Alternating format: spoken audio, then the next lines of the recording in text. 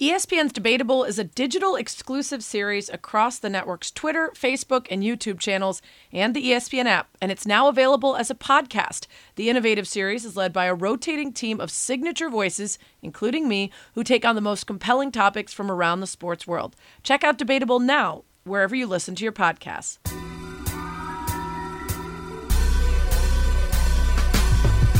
Welcome to That's What She Said with Sarah Spain, a podcast about, well, whatever the hell I want. Actors and musicians, athletes, comedians, neuroscientists, wine experts. If I find somebody interesting, I'm bringing them to you.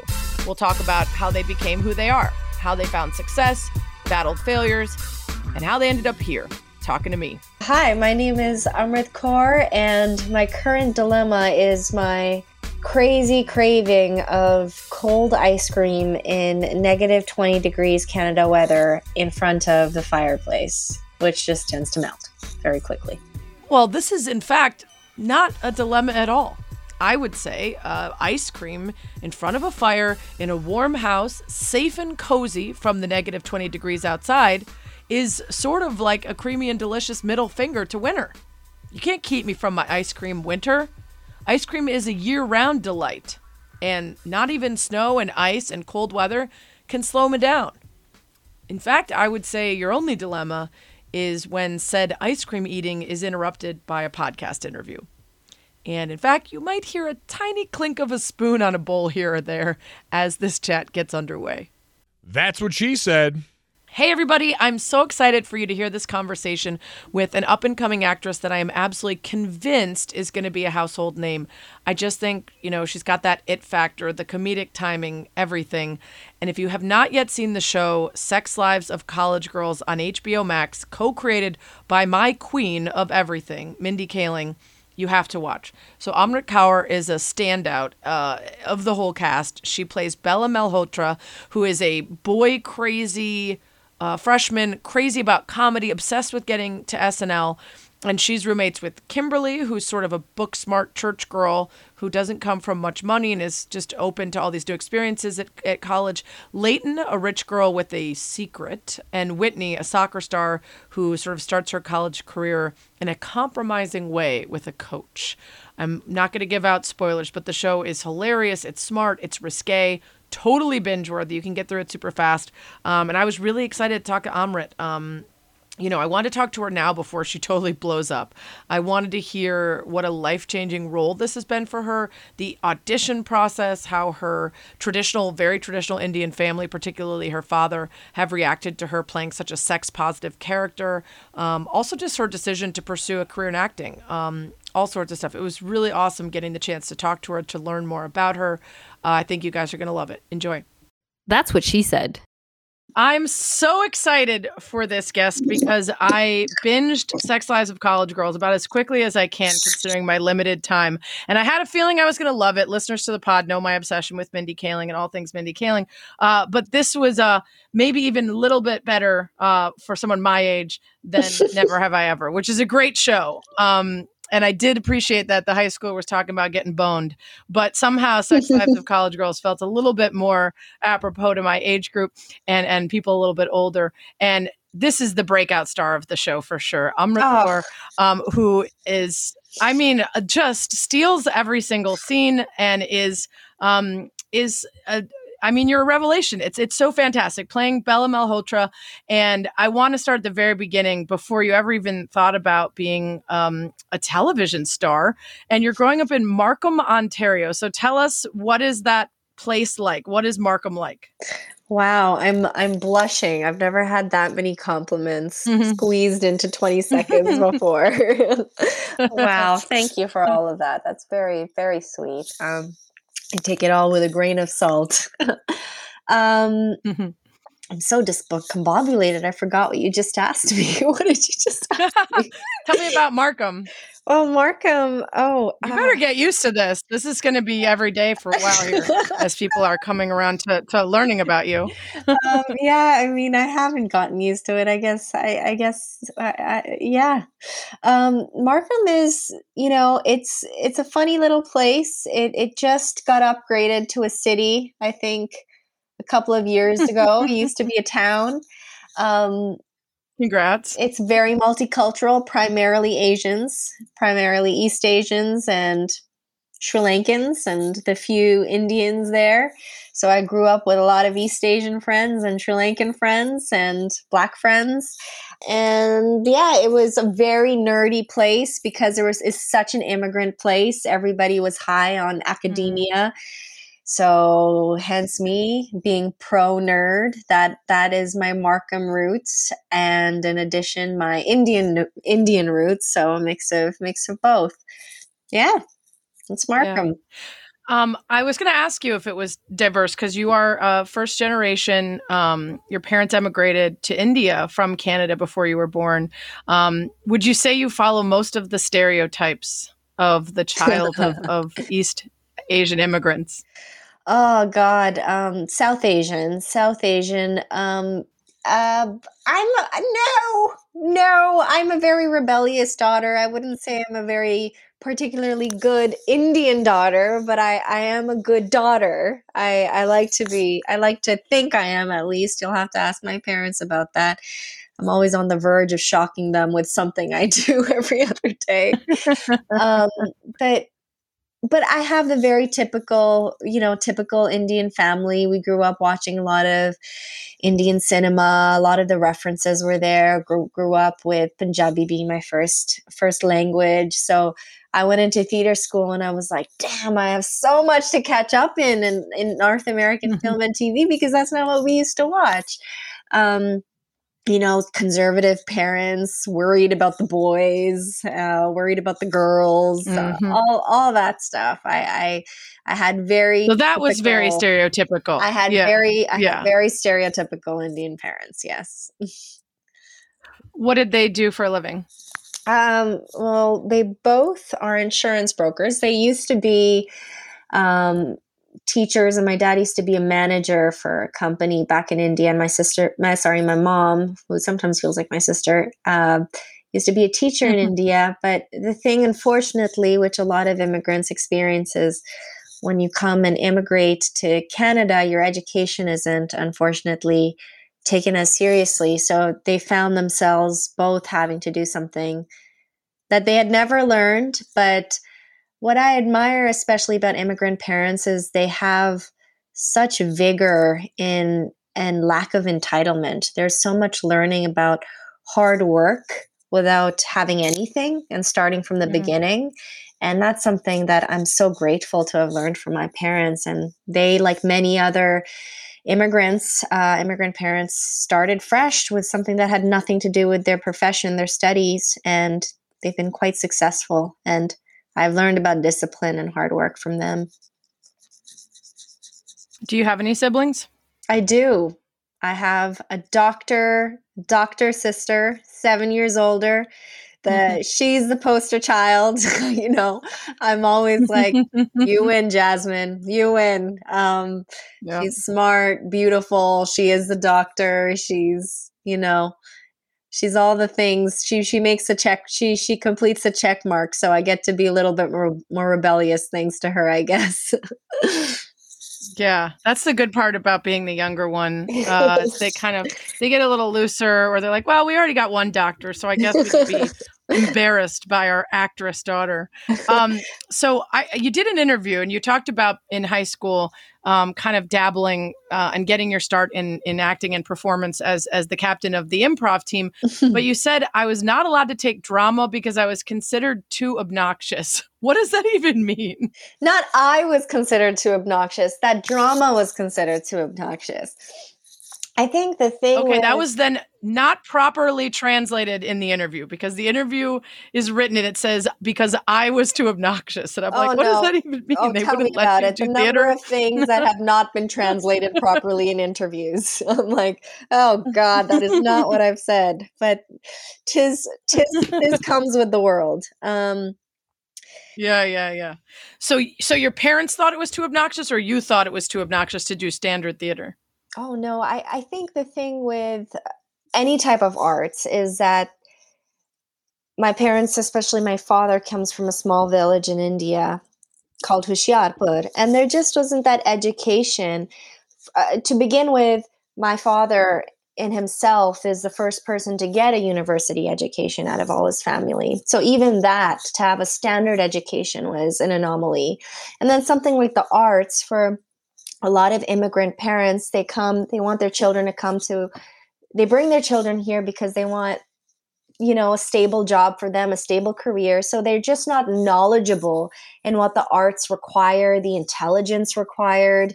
And it's often just thought of as, quite a seductive art form. And right.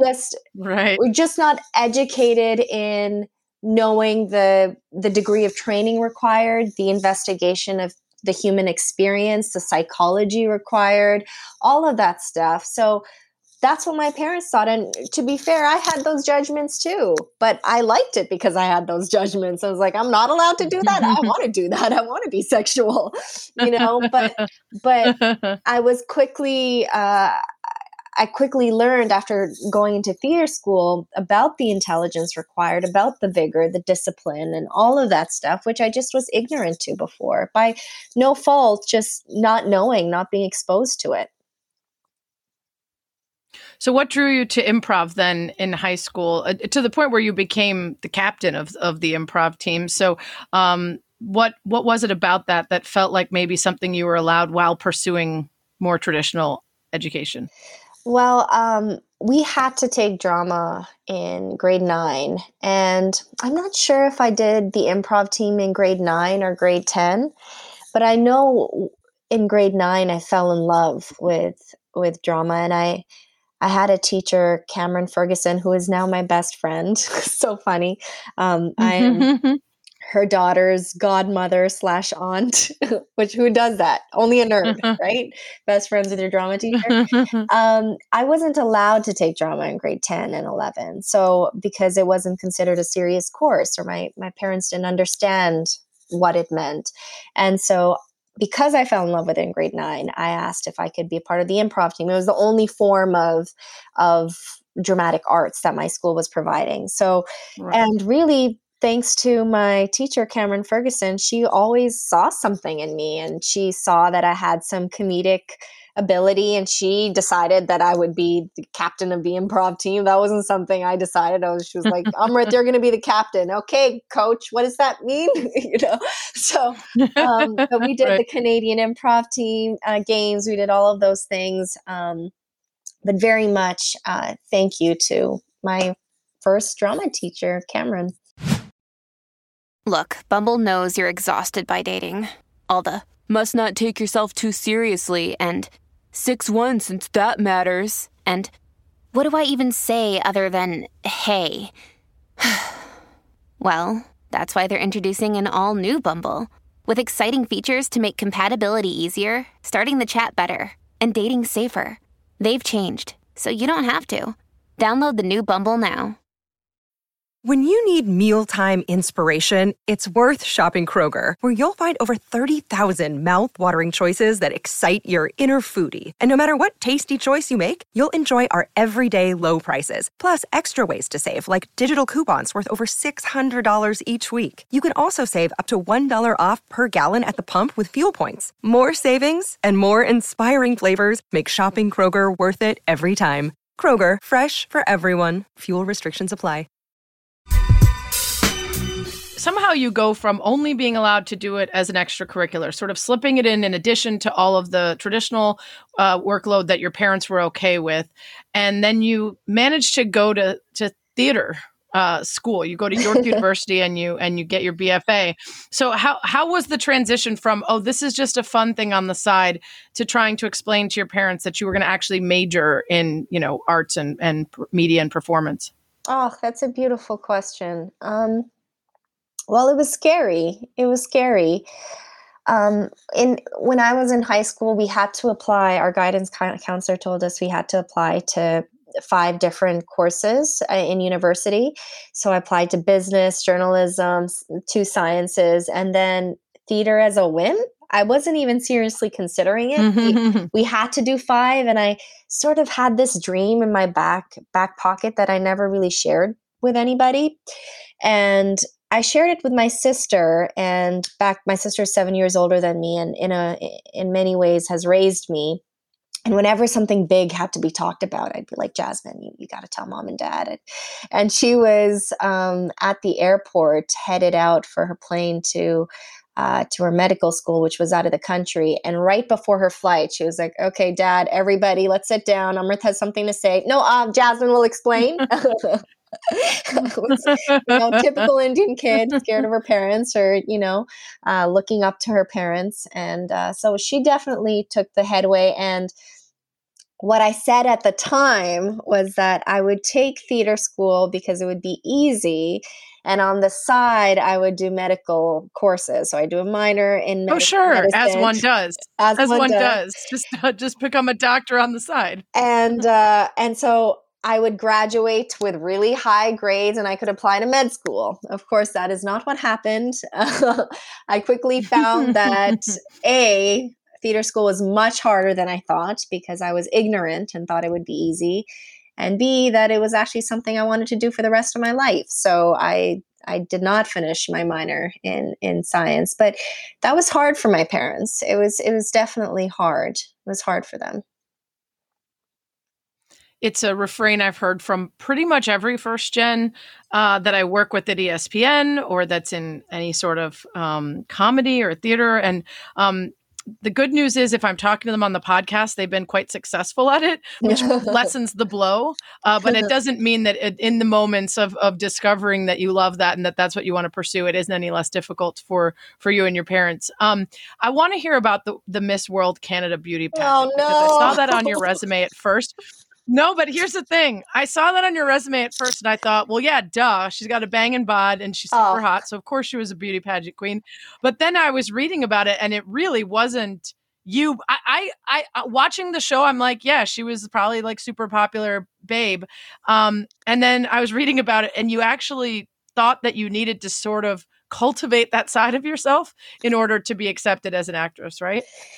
Yeah. I mean, I am by no means a pageant girl. It's not in my roots. It's not necessarily what I believe in there.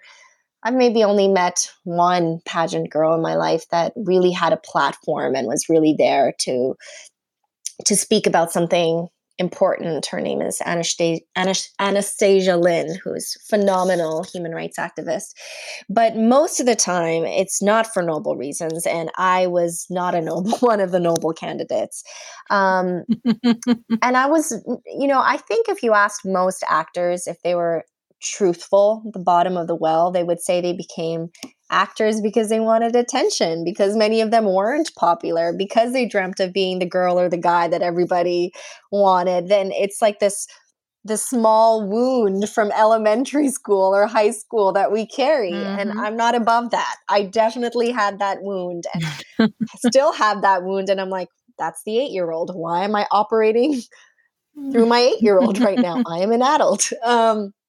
So I went into theater school justifiably. I used to imagine being Rachel McAdams and at the Teen Choice Awards in the bathroom. I'd be like, pretend I was this blonde, blue-eyed girl, and evidently I'm not. And because that was somewhere I didn't see people who looked like me that weren't the standard beauty type, but still beautiful, being successful in the arts. I just hadn't seen enough of that. I saw Archie Punjabi and Mindy Kaling who've done, great things for our community, but you could count those people on our fingers. So I still aspired to be, and yes, Rachel McAdams is extremely talented, but I aspired to be the aesthetic of Rachel McAdams, which is the problem. Right. So, I mean, I went into theater school to be popular, and it wasn't until third year that I interned at one of my my teachers, they were doing a play, The Dumb Waiter by Harold Pinter. And I saw them in the live theater doing the nitty gritty process work, like the studio work, that I fell in love with, not even the final product, but the process of investigation, the intelligence of learning accents, learning character backgrounds, and all of this stuff. That's when I knew for sure. But it wasn't noble by any means. And I had seen growing up with Indian cinema, often and almost 100% of the time, it was the Miss Indias that were actresses. So I thought that that's what I had to do. And I thought that despite not being the standard beauty, I had to convince somebody that I was the standard Indian beauty, which I'm not. And of course, I didn't succeed at Miss World Canada, because I was miserable and I knew I was in conflict with my truth. And so I lost sorry, I think I got into my ego there and I lost my train of thought. But no, that was all making a ton of sense. You'd be surprised how many different, any job really in entertainment and media, how many people are pulled from like pageants, and it is about the aesthetic. That's the case in my job. It's not, hey, do you love sports and know a lot about them? It's like, hey, you were Miss Teen whatever. Do you think if we sat you down and talked to you about sports, you might like them, and then we could put you on your TV because you look nice? It's getting a lot better. It's interesting. It's getting a lot better, but that used to be the case all the time. I mean, it's interesting because I get often now asked about Miss World Canada, and I so want it to be something, and not to say anything bad about the organization, but maybe, it's a way of universe putting that in my past so I can tell people that art is about talent and intelligence. Right. And I'm forced to talk about it because I had to go through the path of not knowing that because I wasn't taught that.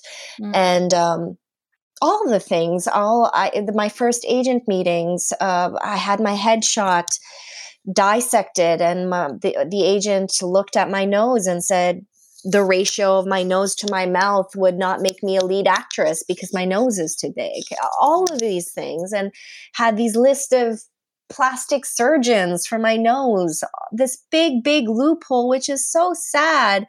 That women of all ethnicities and men too are told that they have to look like something to act. But humans are humans. Right. You don't have to have a certain aesthetic to be an actor. You just have to be able to tell human stories.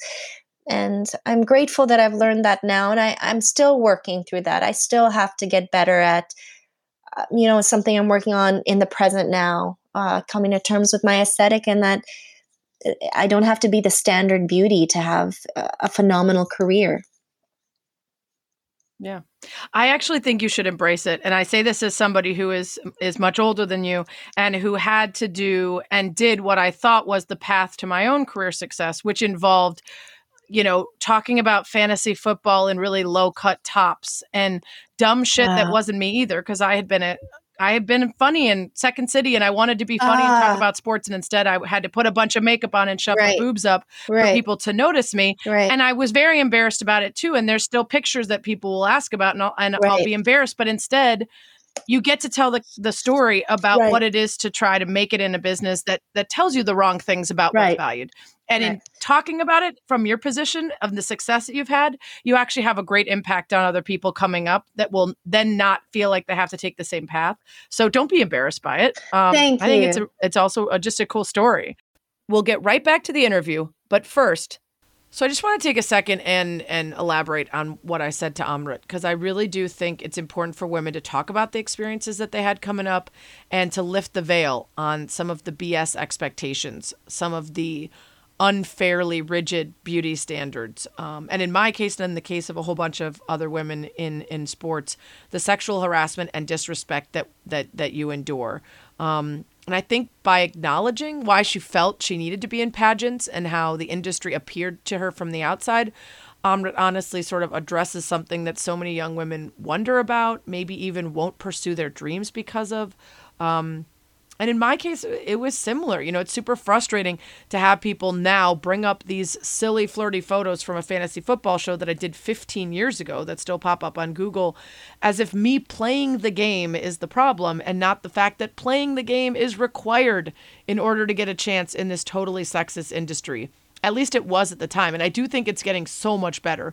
When I was coming up, it was the wild, wild west of the early internet sports blog. And that culture, it was as common to see girls in bikinis and stories about the wives and girlfriends as it was actual sports content.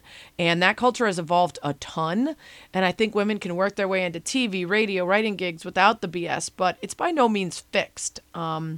Despite being a former athlete, a top student, a really hard worker who was super ambitious, and my dream was always to entertain and to do comedy and to be funny, I still got funneled through the crappy car wash of, low-cut shirts and flirty dialogue and over-sexualization. And, talking about that honestly and openly can sometimes feel shameful, but it does so much to shine a light on what's wrong with the industry. It also takes the power from those who try to undermine me or my accomplishments because they can still find a couple pictures with some cleavage from a couple years ago. It can be uncomfortable to address or even shameful to think about once you've got some agency and power. But that's kind of the point. Like, now that I have some clout and some influence, I need to shout down those hiring practices, those ridiculous beauty standards, those difficulties that so many women have in getting into the business, and help open the door for more women of different looks and different types to have opportunities and be given a shot. So I think Amrit talking about it is powerful and necessary. And the moral of the story is there's no shame in doing pageants, certainly no shame in being a young woman who gets manipulated by a totally system. You just got to turn it into some good by talking about it, I think. Okay, back to the interview. I'm sure you learned some things that you don't even recognize that you carry with you from doing the pageant, whether that's even just being kind to people that aren't similar and things like that, I learned about what's plenty important. To take away. Yeah, what's important and what really matters to me. I mean, even if I talk about my audition for Sex Lives of College Girls, my armpits were sweating like no tomorrow. Like, the actual audition tape is like 3 inches north and south of armpit sweat, which maybe once upon a time, the woman who was so vain and thought that acting was about aesthetic would be like, I can't let people know that I sweat. Whereas this time around, I was like, man, I'm a woman who sweats. Everyone does. It has nothing to do with my talent. It happens. Yes. Yeah. Yes. And it sounds like something Bella would say. So you know what? It works for the audition. I want to talk about the audition because even though I clearly get that, like, the world has been in COVID and so much has been done over Zoom and whatnot, I still, and I recognize maybe, you're already on camera. So look at that. You don't even have to like be in a room and then have them watch the tape later. It still was fascinating to me, the idea of this huge life pivot, this moment that has now changed your life being conducted over Zoom. So tell me what that was like for you. Was it maybe easier to not have to walk into a room with Mindy Kaling and scary, famous, successful people? You got to just be at home or wherever you taped? Oh my God, so much easier. I'm not a cool person. By no means I'm not a cool person. If I had walked into a room with Mindy Kaling and Howard Klein, Justin Noble, I would probably mumble my way through it. I would try to do a good audition, but I would be so self-conscious. I mean, I'm very grateful to the universe that the audition was over Zoom, because then I could just focus on my art as opposed to those superficial things. Yeah. So what's crazy about it is you auditioned without having the proper visa for the role, but you and your reps were like, let's just give it a shot.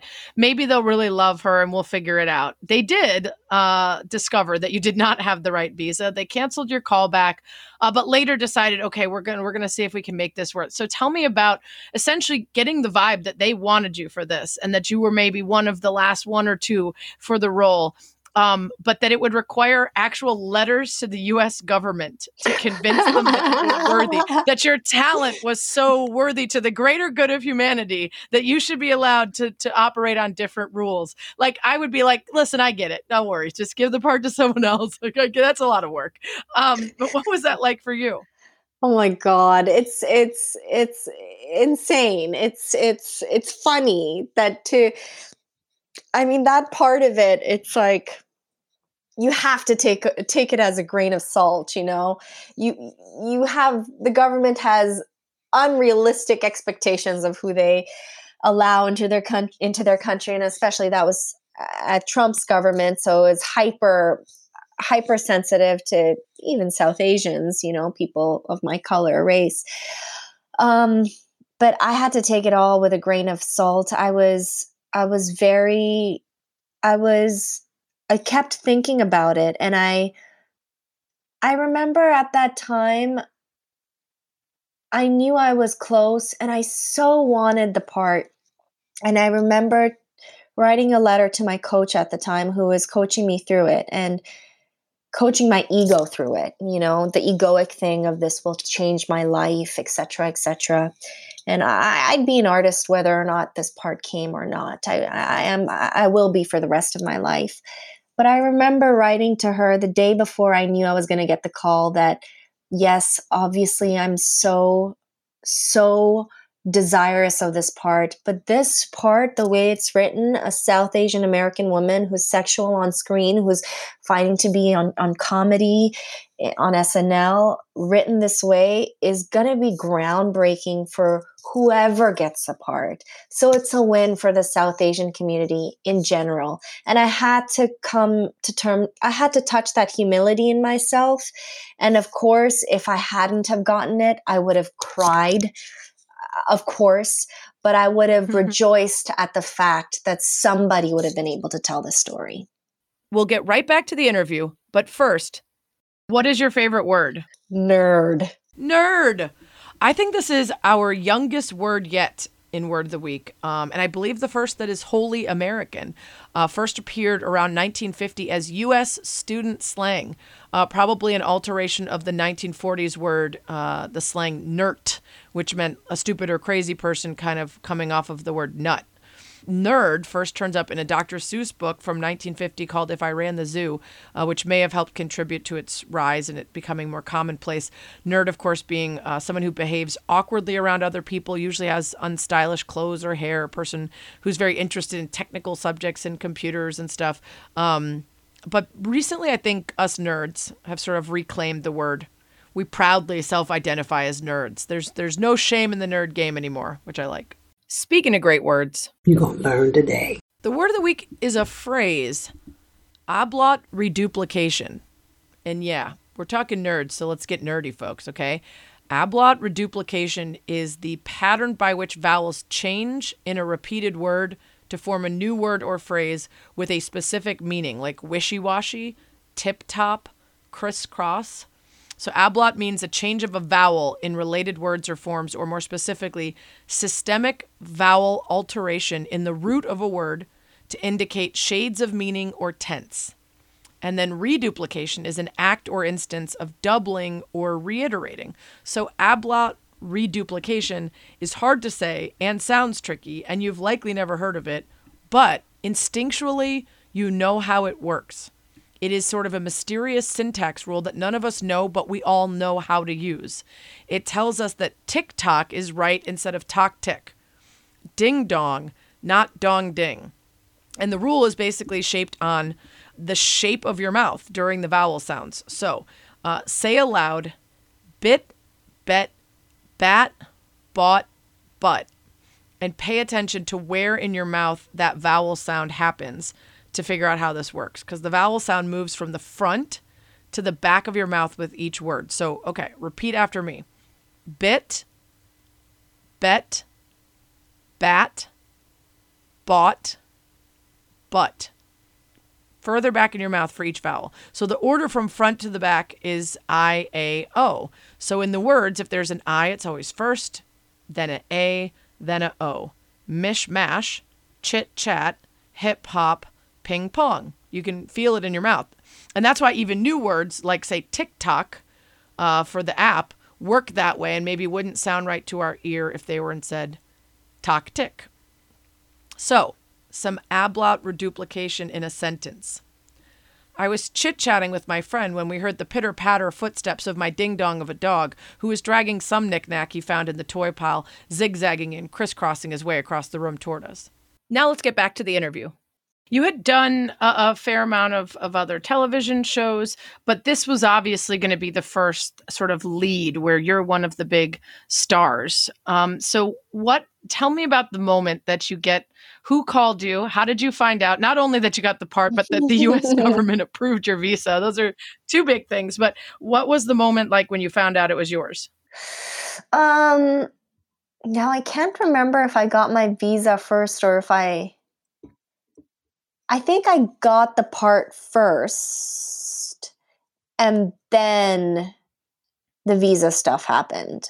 The second round of visas. I can't remember, but when I got the call, I started crying on the phone.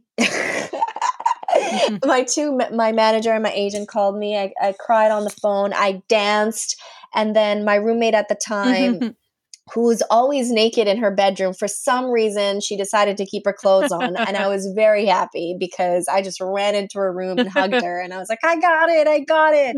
And I spent a good 5 minutes just crying. And then they told me the details of the contract. And I had at that time said, I don't want to know anything about the money, the details, any type of stuff, because I just want to focus throughout the auditioning process with the art. I don't want to be thinking about any materialistic thing.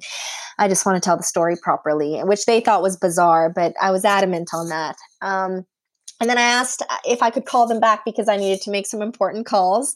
I called my parents crying, my dad on FaceTime, and I was crying. He was like, what happened, beta? Beta means daughter. Calm down. I was like, no, these are good tears, Dad. These are good tears. I got the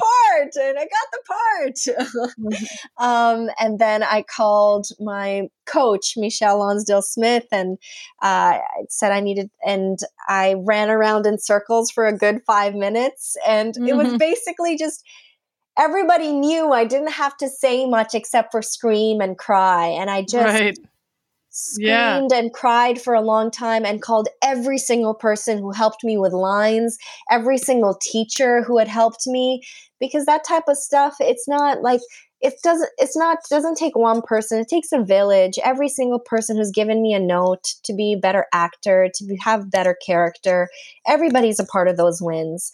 So I called every single person and then had some alcohol like a good Indian daughter in the evening. There you go.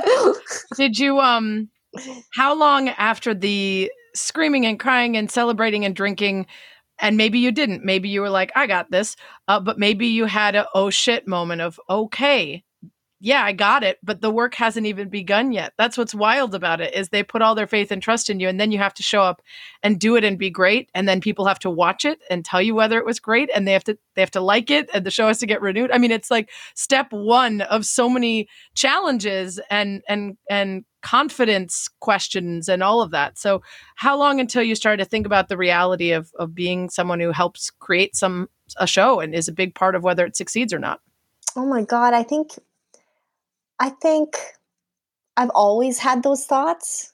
I've always had these aspirations to move things forward for women of color, women, South Asian women, the LGBTQ community, all of these things. But my coach gave me a week to celebrate.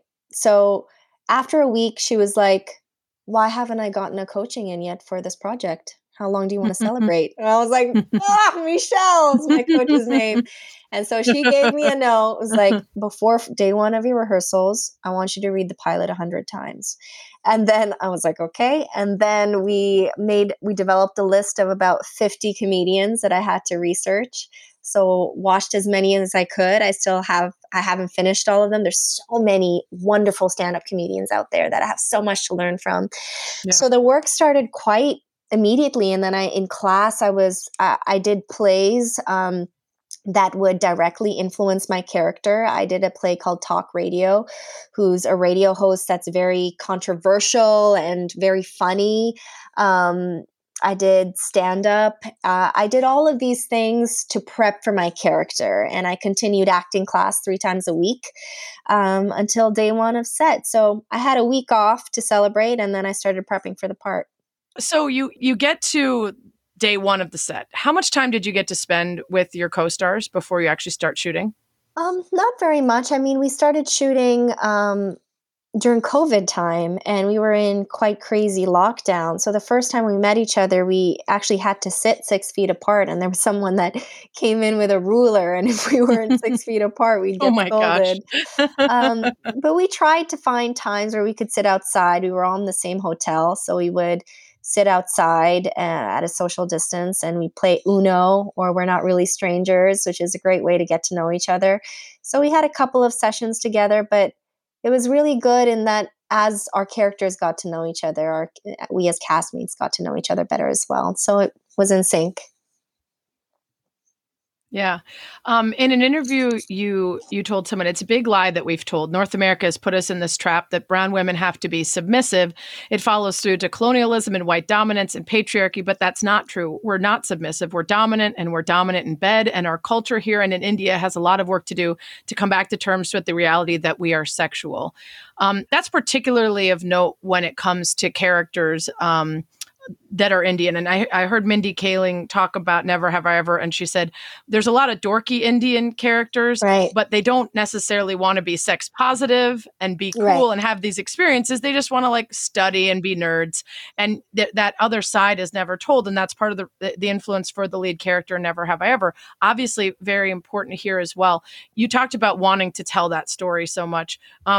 Did you feel like growing up, you bought into that idea, or at least outwardly pretended like that narrative that you said was a big lie, outwardly pretended that it was true? Oh, absolutely. I mean, I find that what I've seen with South Asians on film is that we're either extremely exotified or we are completely dorky. And I'd like for asexual. us, yes, I'd like to just see South Asians as humans, as every other race. We are intelligent, we are sexual, we are aggressive, we are also submissive. We are all those things that other races are allowed to be, all these dualities. And I was taught from the film and TV I saw that, and even just the lack of South Asian representation in Hollywood, which also makes me feel, which also goes to the asexual thing, the lack of South Asian characters who are being sexual on screen, that I too had learned to be coy, and that's not how I felt inside. And Right. And it is because of colonialism. It is, deep rooted centuries and centuries of investigation that have so many reasons that we couldn't necessarily unpack today. And it will take centuries and centuries to keep doing the work to just have the same voice of equality as any other race and gender. But I found myself in those tropes. I find myself always having to tell myself it's okay to speak up. It's okay. You mentioned that even amongst friends, you wouldn't always be honest with each other about your sexual experiences or otherwise, because even with the closest people, it felt as though you sort of had to pretend like none of you were doing the things that weren't allowed or weren't spoken of. Yeah, that is true. There is this trope of the good Indian daughter, and I joke about it, but that's a real thing.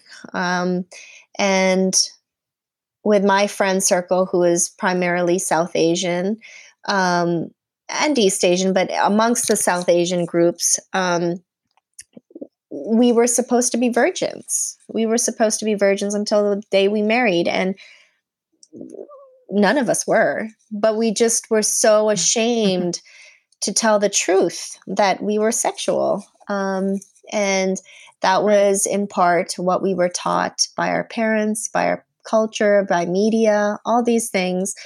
So I hope this show, getting back to this show, that seeing representation of a sex positive South Asian American, that people of my generation with their friend circles are more comfortable talking about sex in a safe way, and it will create more safe spaces. I think it will for sure. I mean, beyond the obvious of just the character that you play that is so much more open and so much more mature and positive about this stuff than a lot of characters that we see sort of entering the collegiate spaces. But it is even heightened. I mean, the naked party, for instance, is not the traditional college experience for everyone. And I loved reading an interview where you said you were nervous the first time you had to kiss someone in an acting scene. And fast forward now, your first big role, you're having sex on screen, you're going to naked parties. I want to hear about the filming of the naked party because those were all actually just naked ass people around you everywhere. We know that they weren't pulling the trick of Hollywood where there's a sock involved because we saw a lot of dick and vagina. It wasn't covered up. Yeah. So what was that like for you? It was very normal. I mean, what I mean by that is that, yes, when you come in, it's shocking. I saw a lot of dicks and vaginas of different shapes and sizes, which I never have in my life and maybe never will again. So at least I checked that off my list. Unless maybe I go to a naked beach one day, which I might. But other than that, we're all professionals, my colleague and I, Pauline, my co-star and I had pacts with each other. If at any time we felt uncomfortable or someone else was making us feel uncomfortable, that we would have each other's backs. And that's good. And we were communicating throughout the day and checking in with each other. And so everybody was there to work. I think we all had a laugh about how funny the situation was, but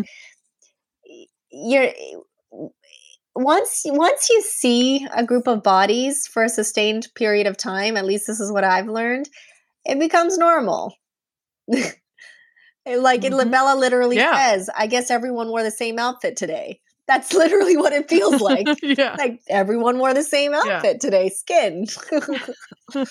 Yeah. It is funny. Like half the time, I think this about sex and about nudity in general. Half the time I'm like, who cares?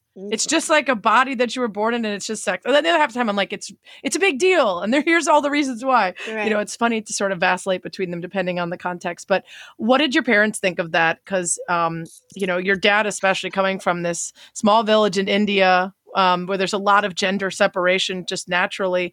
Now, not only is their daughter an actress and not a doctor, but she's in a very sexy show. I mean, I make a joke with my dad, or he made a joke where he was like,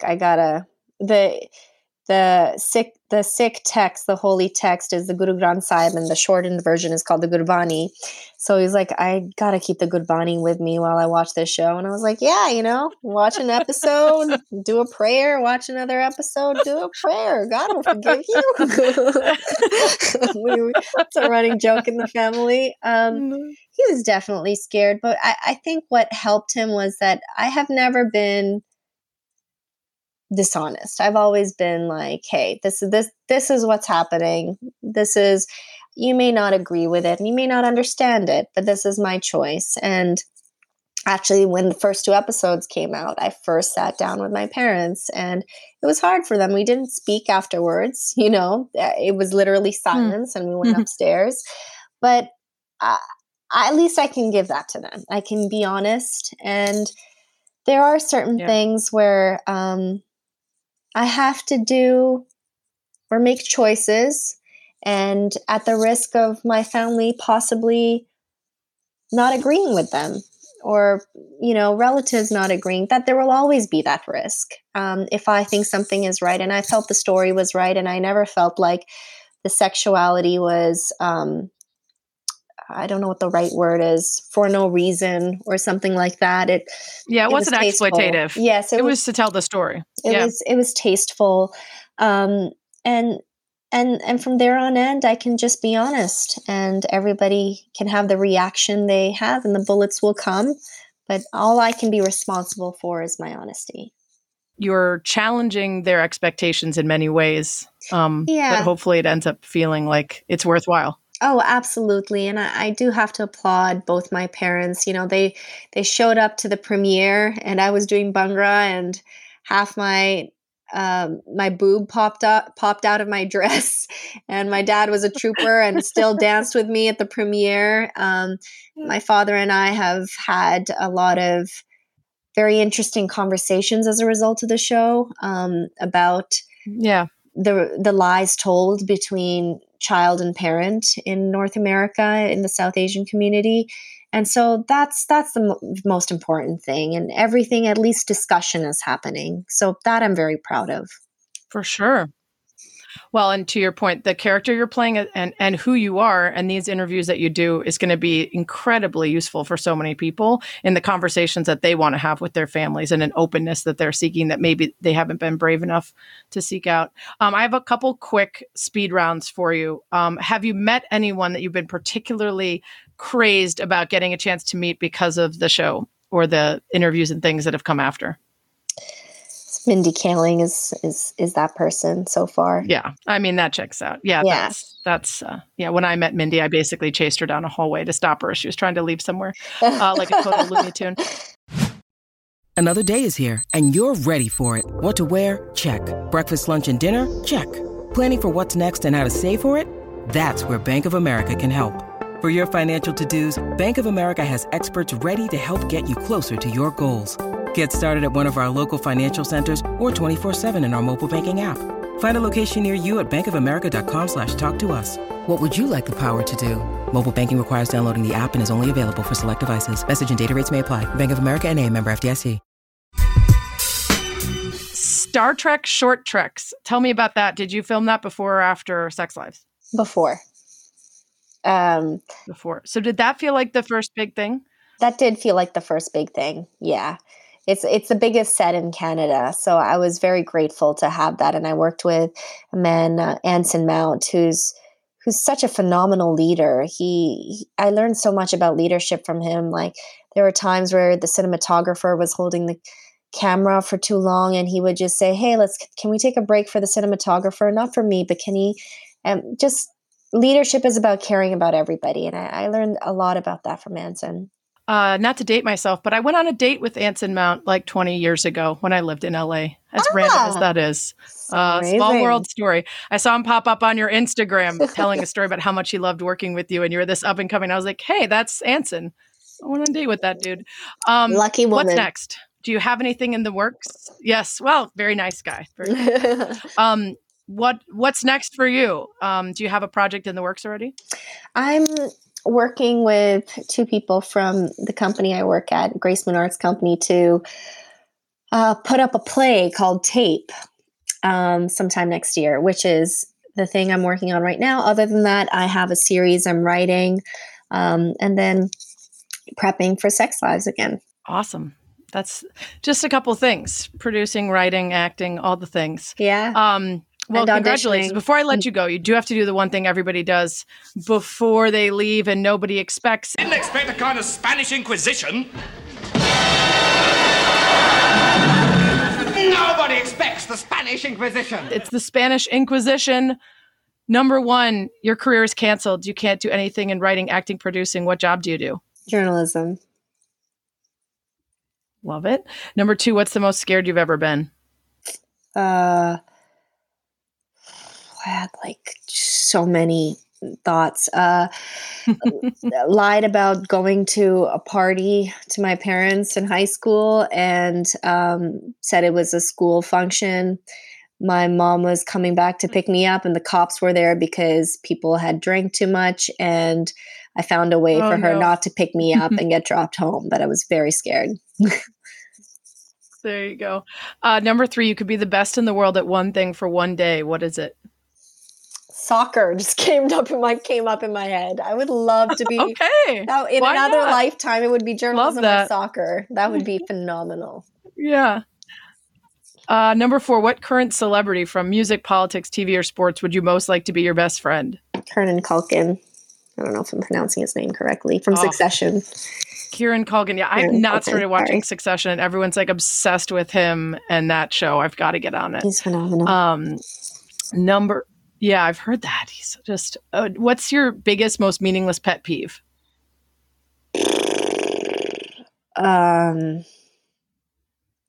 Hair everywhere. on the ground. Ditto. I also don't like when strangers' hair touches me. I don't know why. It's just my own hair. My own hair on the ground is my your own hair. Okay. Number 6. What's the most embarrassed you've ever been? Oh my God. University. I was trying to dance with a group of friends to this Beyonce choreography. And I did a move. My pants ripped in front of like 60 people and everybody came out and laughed in my face, including the hottest guy at school that I really wanted to date. Oh, of course. Who I did end up dating after. Course. Yes. There you go. Yeah. You just got to preview the goods. Oh, God. Oh, that's great. Number 7, what's the thing about yourself you'd most like to improve? Oh, I get very preachy or righteous as something. And it definitely comes from insecurity. And I get to this know-it-all place, and because I haven't necessarily dealt with the wounds of insecurity. So that's the way I try to get on top, by being preachy. So that I'd like to just listen more and not necessarily chime in all the time, which I've probably failed at in this interview. I hear that. Yeah, ditto. Number 8, any musician or band, alive or dead, can play your next party. Who is it? Madonna. Oh, killer. Amazing. Number 9, what would you consider your biggest failure? Oh, God. What does that even mean? I thought of Miss World Canada. That was the first thing, because we've talked about it so much. I'm like thinking about it. Yeah. We'll give it to you. So that's a tough one for everyone. Finally, number 10, what 3 words would you most hope people would use to describe you? Brave, intelligent, service.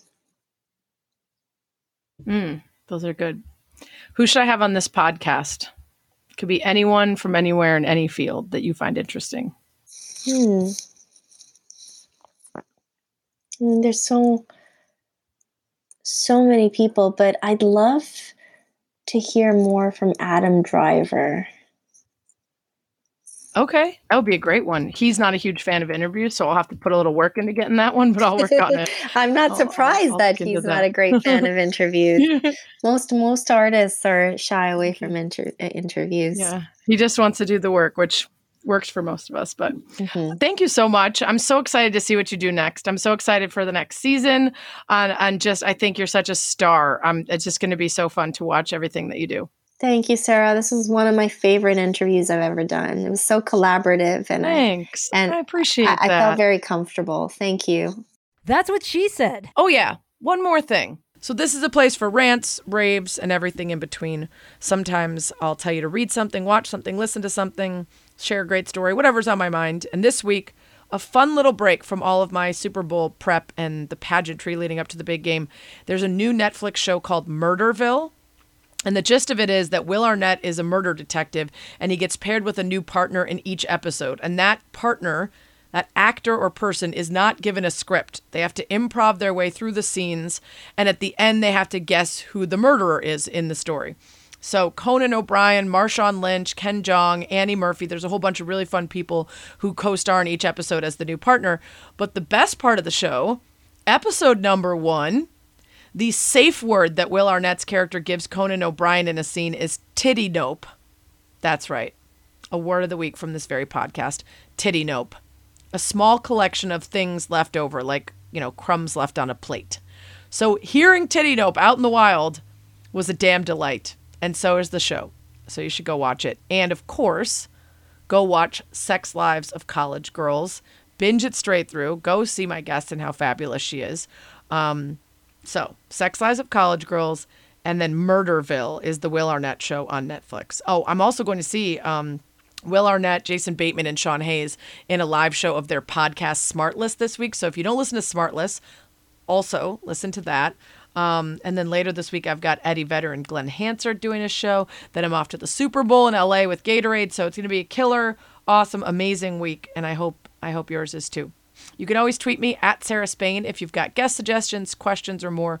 You should always go to the iTunes or podcast app, subscribe and follow. That's What She Said with Sarah Spain. Rate it 5 stars, please, and give me a review. Thanks as always for lasting about an hour with me. That's What She Said.